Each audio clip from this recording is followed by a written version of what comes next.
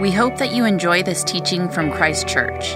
This material is copyrighted and no unauthorized duplication, redistribution, or any other use of any part is permitted without prior consent from Christ Church. Please consider donating to this work in the San Francisco Bay Area online at christchurcheastbay.org.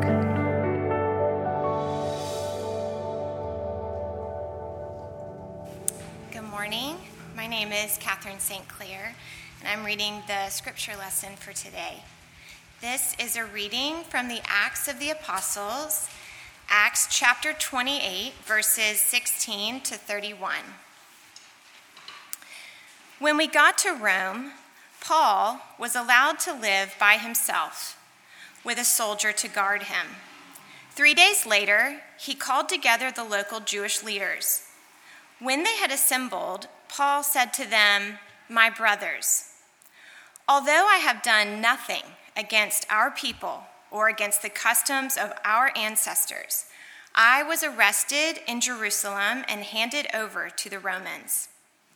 They examined me and wanted to release me because I was not guilty of any crime deserving death. The Jews objected, so I was compelled to make an appeal to Caesar. I certainly did not intend to bring any charge against my own people. For this reason, I have asked to see you and talk with you. It is because of the hope of Israel that I am bound with this chain." They replied, "We have not received any letters from Judea concerning you, and none of our people who have come from there has reported or said anything bad about you. But we want to hear what your views are, for we know that people everywhere are talking against this sect." They arranged to meet Paul on a certain day and came in even larger numbers to the place where he was staying. He witnessed to them from morning till evening, explaining about the kingdom of God and from the law of Moses and from the prophets. He tried to persuade them about Jesus. Some were convinced by what he said, but others would not believe. They disagreed among themselves and began to leave after Paul had made this final statement: "The Holy Spirit spoke the truth to your ancestors when he said through Isaiah the prophet, 'Go to this people and say you will be ever hearing but never understanding. You will be ever seeing but never perceiving. For this people's heart has become calloused. They hardly hear with their ears, and they have closed their eyes. Otherwise they might see with their eyes, hear with their ears, understand with their hearts, and turn, and I would heal them. Therefore, I want you to know that God's salvation has been sent to the Gentiles, and they will listen." For 2 whole years, Paul stayed there in his own rented house and welcomed all who came to see him. He proclaimed the kingdom of God and taught about the Lord Jesus Christ with all boldness and without hindrance. This is the word of the Lord. Thanks be to God. You may be seated.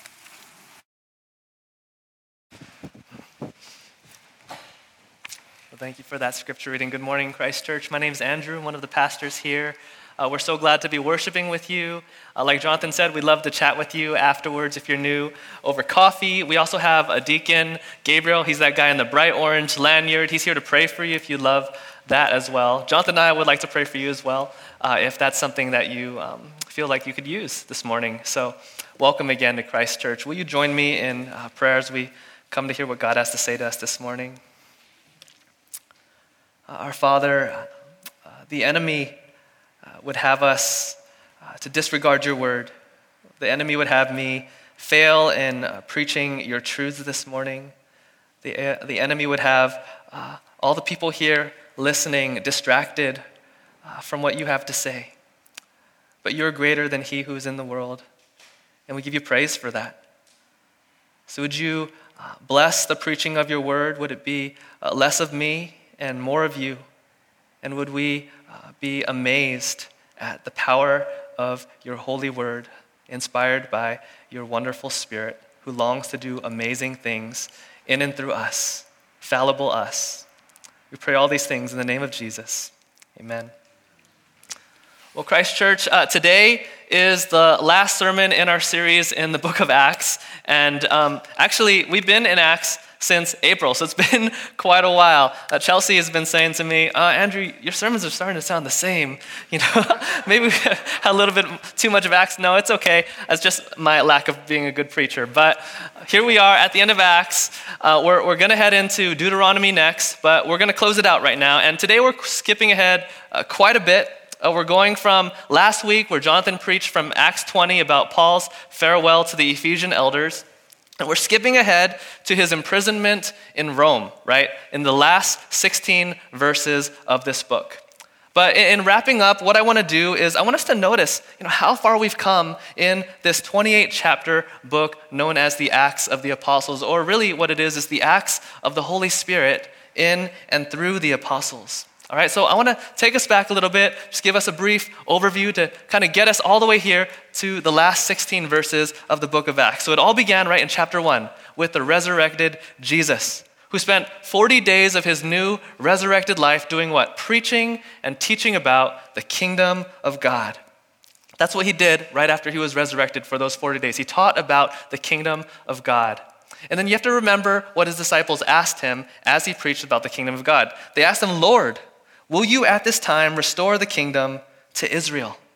And what did he say? He didn't directly answer the question. He says, you guys are so preoccupied with the timing of the kingdom, but what you really need to know is that you will receive power when the Holy Spirit comes upon you. And while you are so preoccupied with whether or not the kingdom is going to be restored to Israel, to your nation, guess what? I have a bigger plan, and you will be my witnesses from Jerusalem to Judea to Samaria, even to the ends of the earth. And then boom, Jesus says, peace out. He ascends into heaven to the right hand of his Father in heaven. As disciples are left to figure out, okay, now what? What's next? He didn't even answer our question about whether or not the kingdom was going to be restored to Israel. So they just wait, and they just pray, and they stay in community. And as Jesus said, the Spirit does come upon them at Pentecost. The Spirit comes upon them, and they preach the name of Jesus, and they do many signs and wonders in his name. And the poor are lifted up, and those who are overlooked are looked upon with compassion. And many people begin to join this Jesus movement in Jerusalem. But then what happens? The Jewish establishment, they kill Stephen, right? The first martyr in the church. And then they send out one of their top Pharisees, Saul, to go and persecute the church. But what happens? The church only scatters and spreads the news about Jesus even further to Samaritans and Ethiopians. And Saul himself, this great persecutor of the church, he is converted. And what you have is a multi-ethnic church that is formed and born in Antioch, the third largest city in the Roman Empire. And so it's not the Jerusalem church, but this Gentile-populated church now in Antioch that becomes the main headquarters, the main benefactor for the early church's benevolence ministries and its outreach and evangelism mission ministries. And this church in Antioch, they send Paul even further north, even further east into the Mediterranean world. And the good news about Jesus is preached in all kinds of influential international cities like Athens and Corinth. And yes, it's often met with resistance. It's often met with dangerous threats. Sometimes even whole cities are uproaring against Paul. Sometimes there's violence and Paul is stoned by Jewish and Gentile communities. And yet, Christian churches continue to pop up all over the Mediterranean world as more than a few people are persuaded about Jesus. Now that brings us to last week. Last week, Paul said his farewell to the Ephesian elders, marking the end of his third missionary journey. And between then and now, between Acts chapter 20 and today, Acts chapter 28, there's quite a bit that's happened. After his Ephesian farewell, Paul, led by the Spirit, he says, I feel like I need to go to Jerusalem. So he goes to Jerusalem, and of course, what does he do in Jerusalem? He worships his God in the temple. But what he also did when he worshiped his God in the temple was he brought his Gentile companions with him, his brothers in Christ who had been converted by his ministry. He brings them into the temple to worship this God that they all worship in the name of Jesus. But you can imagine now how that looked, right, to the ethnocentric Jewish establishment. And so in Jerusalem, he is confronted by an angry Jewish mob. They're jealous. These religious leaders who only had eyes for the restoration of their nation and their ethnic culture and not the whole of Israel, not the whole of the people of God, they didn't have eyes to see the beauty of this truly Jewish Jesus movement. How this truly Jewish Jesus movement was accomplishing an amazing thing, extending the hope of Israel to the nations. And so they're offended, and offended by Paul's gospel and offended by Paul's actions, they seek to kill him. And they stir up the whole city against him, and it looks like he's about to get killed, but what happens? According to God's plan, he's saved. He's protected by who? Actually, he's protected from his people by the Romans who occupied Israel, by the Romans. And then he's taken up further north to a town called Caesarea, and he stays there for 2 years, not able to do much other than try to talk to his captors, his prison guards, and even the governor there about Jesus. That's what he's up to. And eventually, the Jewish establishment, they come up to Caesarea, and they're starting to bring more charges against Paul because they want to see this guy killed. They really want to kill this guy who they believe is anti-Israel.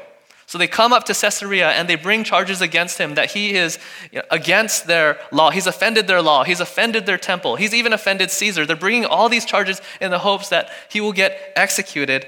And Paul says, all right, bet. I appeal to Caesar.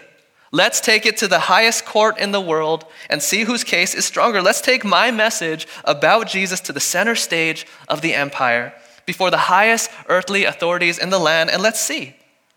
So he's transported now from Caesarea to Rome on a ship, but he almost doesn't make it. He goes through a shipwreck, and then the prison guards are like, oh shoot, all the prisoners are just going to get away and we're going to get in big trouble, so why don't we kill all the prisoners? And then because of Paul's reputation, they decide not to after all, and all the prisoners, everyone is saved. And then he goes onto this island in Malta, and he's bit by a poisonous snake. And then here we are in Acts chapter 28. He made it to Rome, guys. He made it to Rome. He made it. And through all of this, it's like, will he make it to Rome? Will God's witnesses truly make it to the ends of the earth? Well, here he is, by the hand of God, in the heart of the Roman Empire at the end of Acts. Now, a question I want us to consider is, well, how might you end this story? What kind of ending might you expect from this story? Paul, this central missionary in the second half of the book of Acts, he's overcome all kinds of adversity, and now he's in the heart of the Roman Empire. How might you have ended this story? Well, for me, maybe it's just because my oldest, Cammie, is super into Cinderella and Disney princesses right now, but if it were up to me, with my last 16 verses, I'd probably feel the need to vindicate this hero, right? And write a nice, happy ending with liberty and victory and finality to tell his triumph in Rome and how the whole empire turned to Jesus, or at least of how Paul, at least avoided execution and launched a successful church planting movement in Rome. But is that how this book ends? Is that how this book ends? Is that what we heard a moment ago read by Catherine St. Clair? No. How does Acts end? It ends with the great Apostle Paul in chains, under house arrest. And really, it kind of underwhelmingly ends with him really just doing the same old thing that he does in all those other chapters. Chelsea was right. He does do the same thing over and over again, right? He goes and he preaches to the Jewish people every single time he enters the city. And then he preaches the same old message, verse 23, about the kingdom of God from the law and the prophets, trying to persuade people about Jesus. And then, as it says in verse 24, like in many other places, the results are mixed, right? They're just mixed. And then, as was his pattern, he turns his attention to the Gentiles. That's what he does in verse 28. And then it ends, it just says, he stayed under house arrest for 2 years, and he just kept doing the same thing. Verse 31, he proclaimed the kingdom of God and taught about the Lord Jesus Christ with all boldness and without hindrance. And that's how this account ends. Not extraordinary, but super ordinary. Super ordinary. And I don't know about you, but doesn't this strike you as kind of a bummer of an ending to this series in the book of Acts? Like, why does this book of Acts, recorded by the great apostles, inspired by the Holy Spirit, Why does it end in such an unspectacular and even unsatisfying way? Why is there no surprising last-minute, once-and-for-all, final Christian triumph? What we read that happens here in Rome, it isn't much different, really. Maybe it's even less impressive than what we've seen happen in other chapters in Acts, right? In other cities in the Roman world. Here, we're not even told if there's a happy ending or a sad one. The author of Acts isn't interested in giving any such details to us. So what kind of story is this? And what's the point? I mean, why would anyone be attracted to the kingdom that is preached by this missionary Apostle Paul here, who is imprisoned and unable to even convince his own people about Jesus? And how could anyone expect to be inspired by a story with such unspectacular and even an unsatisfying ending, right? Well, for the rest of this sermon, what I want to do is I want to make the case that in this ending of Acts is actually the perfect ending for expressing Christ's kingdom and inspiring Christ's church, the perfect way to end the book of Acts, particularly in what it teaches us about the kingdom of God and also in what it calls us to do as Christ's church. So first, how does the unspectacular ending we see here in the book of Acts, how does it actually beautifully express the nature of the kingdom of God, of Christ's kingdom? I mean, isn't the kingdom of God, the sphere of God's reign, supposed to be marked with joy and happiness and triumph? And yet Acts, which began quite well, right? With the risen Jesus preaching about the kingdom of God. It ends with the preaching about the kingdom of God too, but by this prisoner who's chained and can't even go out. What kind of a king would let his great messenger become a prisoner? And what kind of a kingdom could he seriously be preaching in chains? Where was Paul's happy ending?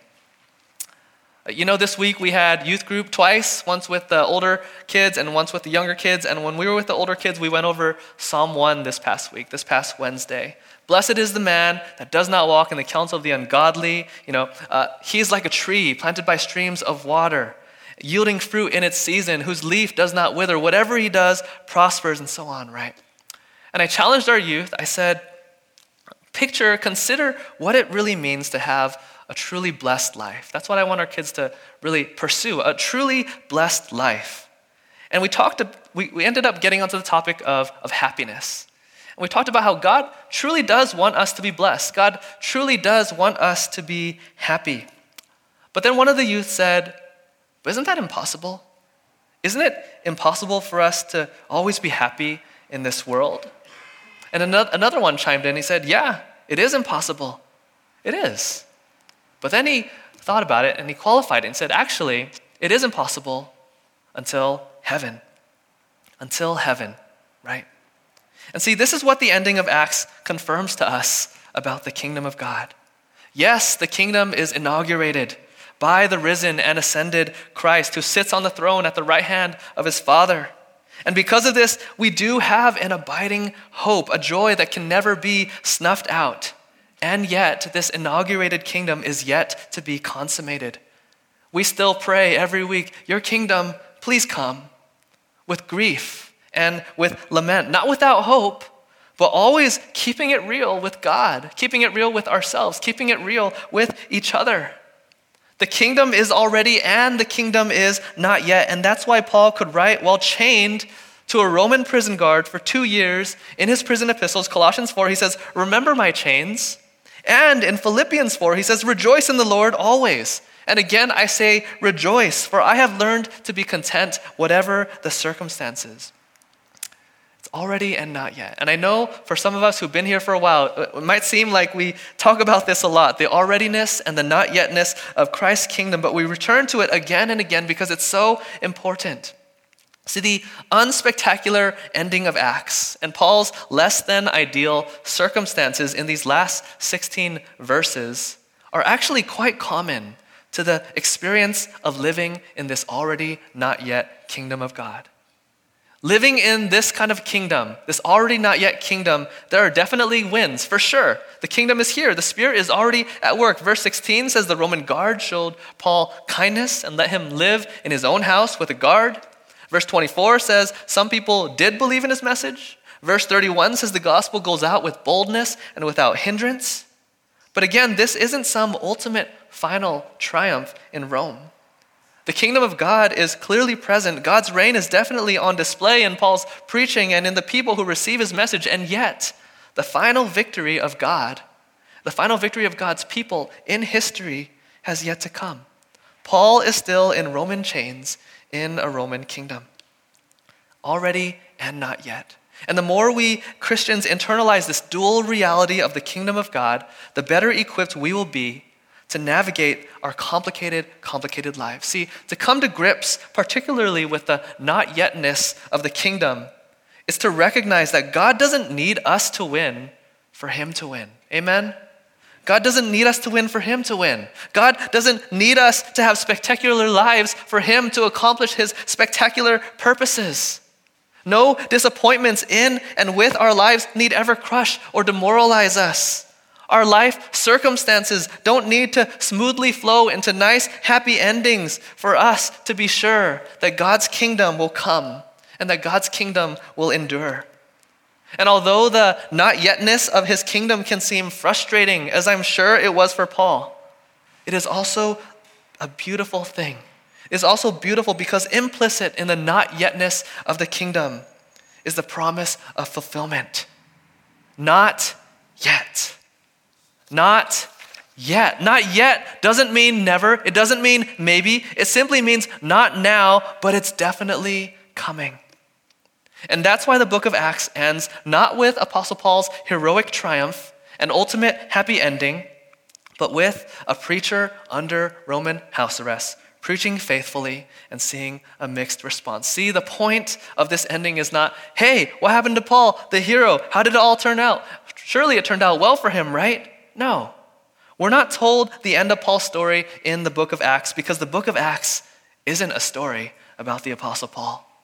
It's the story of the Holy Spirit's movement and extension of Christ's witness to the ends of the earth.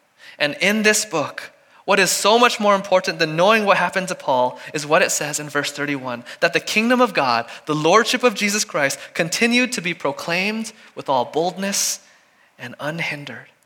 In and through unfavorable, limited circumstances, the kingdom of God endures and advances in the heart of the Roman Empire. And so rather than discourage us or leave us unsatisfied with such a weak ending to this story, this should actually inspire us to keep going as actors in this unfolding story. You know, not only does this underwhelming ending in Acts point us to the often unsatisfying experience of Christian living in the kingdom of God, but it also points us beyond itself. Because again, the point is not that this story is about Paul. It's a story about the work of the Holy Spirit, a work that is largely unfinished. See, in this conclusion of Acts, the author, he's intentionally writing an underwhelming ending. He's intentionally doing this with no details whatsoever of what happens next for Paul, just ending with the gospel was proclaimed with all boldness and without hindrance. Why? Because the author was not intending to write a definitive the end at the end of the Acts of the Apostles. The author was intending to write to be continued. That's why it ends this way. It's meant to make us feel, oh, to be continued. And then the question is, though, to be continued by who, you ask? By who? Well, by the rest of us, the church, or more accurately, the Holy Spirit working in and through us, his church. See, while the Acts account, it concluded with Paul in verses 31, the actions of God's Spirit continues with the church even today, all throughout the rest of this age, until the return of Christ and the consummation of his kingdom. The story wasn't over. The story isn't over. It was and it is to be continued. Again, see, Christianity is not simply a set of doctrines or beliefs to give your assent to, nor is it a list of rules to obey and follow. It's a wonderful story.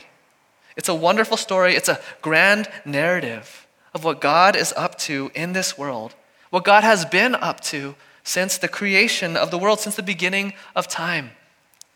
And while God's people have always had a role as actors in this divine drama, the book of Acts, this account of what the earliest followers of Jesus did after he ascended into heaven, The book of Acts marks a unique time in the unfolding of the drama of God's story. Think of this history as a Shakespearean play with 5 acts. You have Act 1, creation and fall. God creates the world, yet the problem of sin enters upon the scene. Then Act 2, Israel. God graciously chooses a people and promises to establish the kingdom that they forfeited at the fall. Then Act 3, Christ, the king of that kingdom, he enters into history and he inaugurates the kingdom and promises to consummate it upon his return. And then there are 2 more acts. The final act is Act 5, right? New creation, that final rest that we all long for, the consummation of the world, the kingdom that Jesus and the prophets and the apostles all foretold. This imperishable new heavens and new earth where every tear is wiped away and justice and shalom reign forever and ever. But see, what the book of Acts marks and kicks off, this book, this ending, it kicks off Act 4.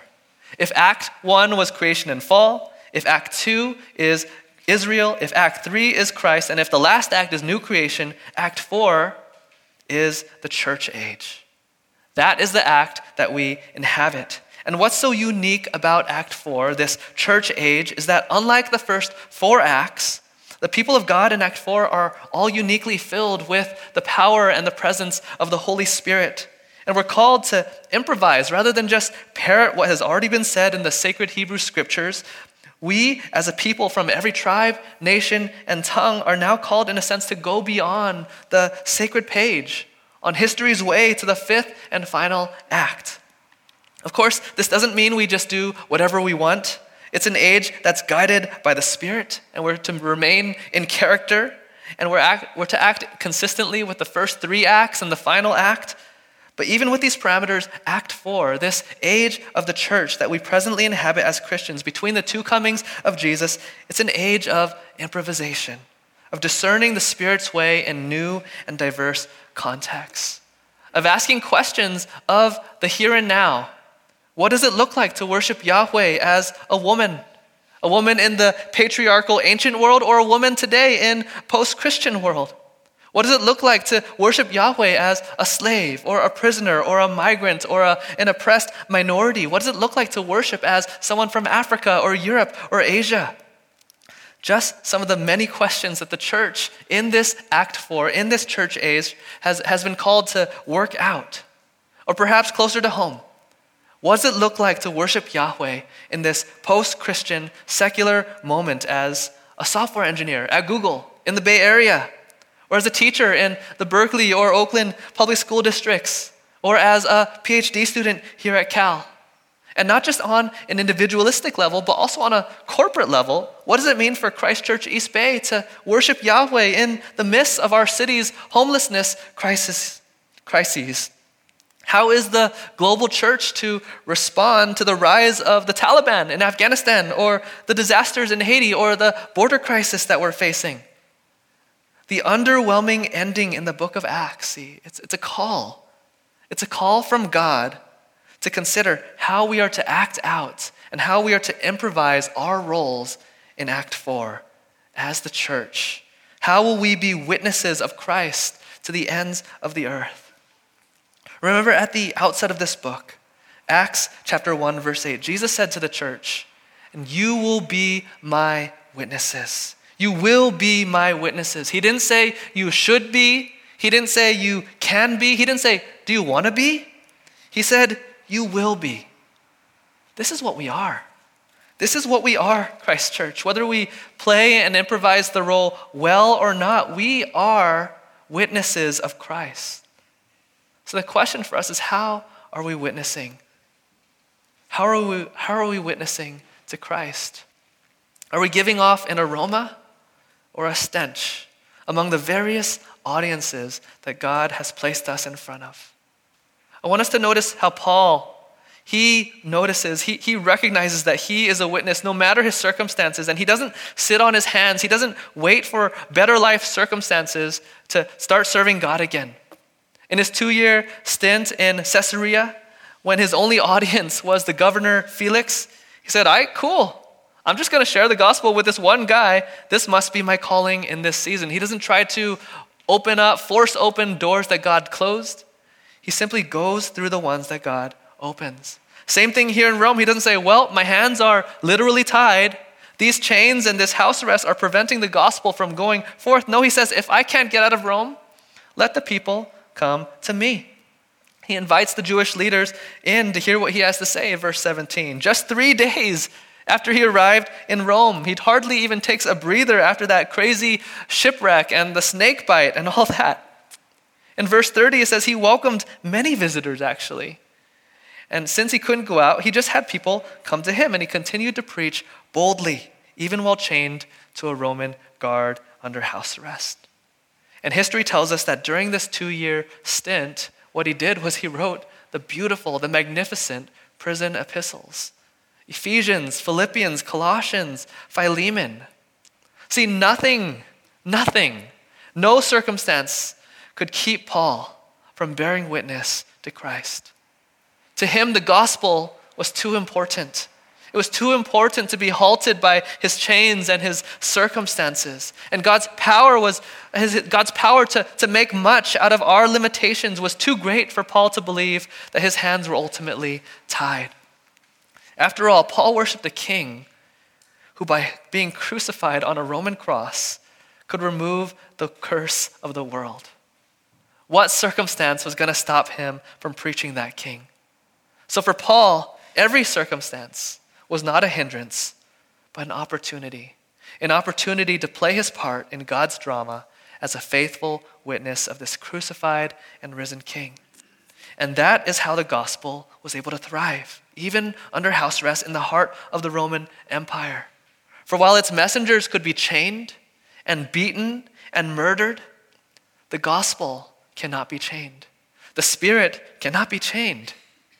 And the kingdom that we proclaim, it will never stop advancing, no matter how bad I am of a preacher, no matter how unfaithful we are as witnesses. So why not join this kingdom movement by the Spirit of God? Christ Church, are we waiting for better? Are we waiting maybe even for perfect circumstances before we give our lives fully to bearing witness to Christ? Are we waiting to just check off a few more boxes on our list of things to do? Finish my degree, get that promotion, find a spouse, start a family, buy a home, conquer my anxiety, wait for the Delta or Lambda variants to get figured out? Or might it be that God is calling us to bear witness in and through our very imperfect circumstances? What might that look like? What might that look like? Not looking for things to settle down, but saying, my life and world and circumstances are far from what I'd like them to be. And yet, God, the kingdom is yours. Jesus, the kingdom is yours. And I'm still going to act out my role as your witness. For, to wait upon better circumstances is actually to be held captive to an alternative kingdom. That's exactly what the enemy wants. If Paul had stopped bearing witness and just waited for a better opportunity, I'm just going to chill and watch Netflix for the next 2 years because I can't go out. Even if he had never explicitly bowed down to a Roman god or a Roman emperor, it wouldn't really be that he stopped bearing witness. He would actually just have been bearing witness to the weakness of the kingdom of Christ and the supremacy of the kingdom of his captors, the kingdom that had imprisoned him. See, that's what's at stake. We are Christ's witnesses. That is the message of the book of Acts. We are Christ's witnesses, Christ Church. So the question is, will we bow down and submit to the kingdoms of this world?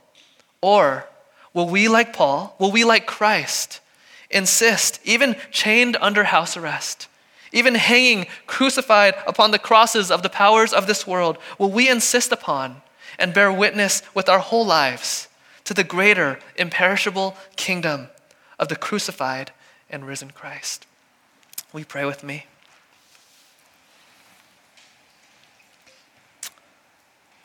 Lord, have mercy upon us